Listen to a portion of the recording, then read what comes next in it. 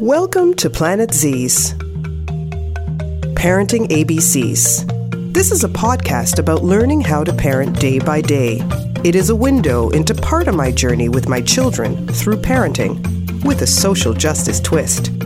My name is Pat Harewood. I live and work in Ottawa as a labor lawyer, and recently I also became a mom of twins. This is Planet Z's Parenting ABCs, a CHUO Snapcast. Episode 8, Raising a Feminist. I just finished reading Chimamanda Ngozi Adichie's letter, Dear Ijawale, or a Feminist Manifesto in 15 Suggestions. It's a letter to her childhood friend who literally asked her to tell her how to raise her baby girl a feminist. Adichie wrote it before she had any children of her own, and she acknowledges this in the introduction. Still, she lets the reader know that she's not speaking from ignorance, but as someone who was an involved auntie in the lives of her nieces and nephews and had worked for years as a babysitter and cared for the babies of many loved ones. Adichie also states this: "Now that I too am the mother of a delightful baby girl, I realize how easy it is to dispense advice about raising a child when you are not facing the enormous, complex reality of it yourself." How true, I thought. As a mother now of 2 3-year-old children, I think a lot about parenting with intention. I found nothing groundbreaking in Adichie's manifesto, maybe because many of the suggestions she gave seem obvious to me. But for those new to feminism or to the idea of parenting with intention, as opposed to just doing what the majority is doing, what culture, religion, patriarchy has told you to do, the manifesto will be a breath of fresh air. Out of Adichie's 15 suggestions, I want to highlight 6 that seem to be most important to me so far on my parenting journey. Number 1. Be a full person. Do not define yourself solely by motherhood. Your child will benefit from that.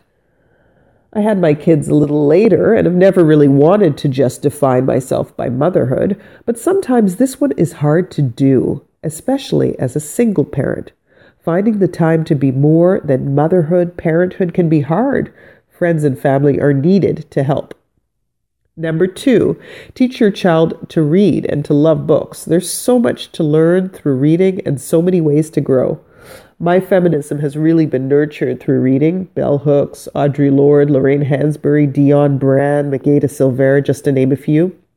But also by reading children's books by authors like Mary E. Hoffman and her Amazing Grace series, or Andrea Beatty, Ada Twist, scientist.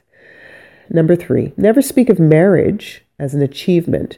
I found this suggestion particularly important as our culture is imbued with messages that signal to girls that marriage is the destination.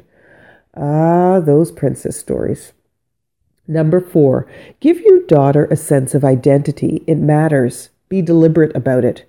As a mother of 2 Black children, a boy and a girl, growing up in a country where they are the minority, I agree with Adichie that having a strong identity, knowing who you are, who your family is, where you come from, is critical for self-esteem. Number 5, talk to her about sex and start early. It will probably be a bit awkward, but it is necessary. No explanation needed for this one. I grew up in a household where my Caribbean parents did not talk a word about it. I learned about sex at school and from my peers, and this was not always the most educational of experiences. Number 6, be deliberate about how you engage with her and her appearance. Encourage her to participate in sports, any kind of sports. It can help with all the body image insecurities that the world thrusts on girls. This is so true. I was a beneficiary of sports, all sports, volleyball, soccer, basketball, rowing, and I have felt the positive impact on my self-esteem and body image throughout my life, as well as the health benefits as I continue to be involved in sports. So these are just my top 6 suggestions from Adichie's manifesto. You may find others that speak or resonate more with you. Overall, I would recommend that you read this 63-page letter. It's short, accessible, and may even help you on your parenting journey, whether you are a happy, flaming feminist like myself or not.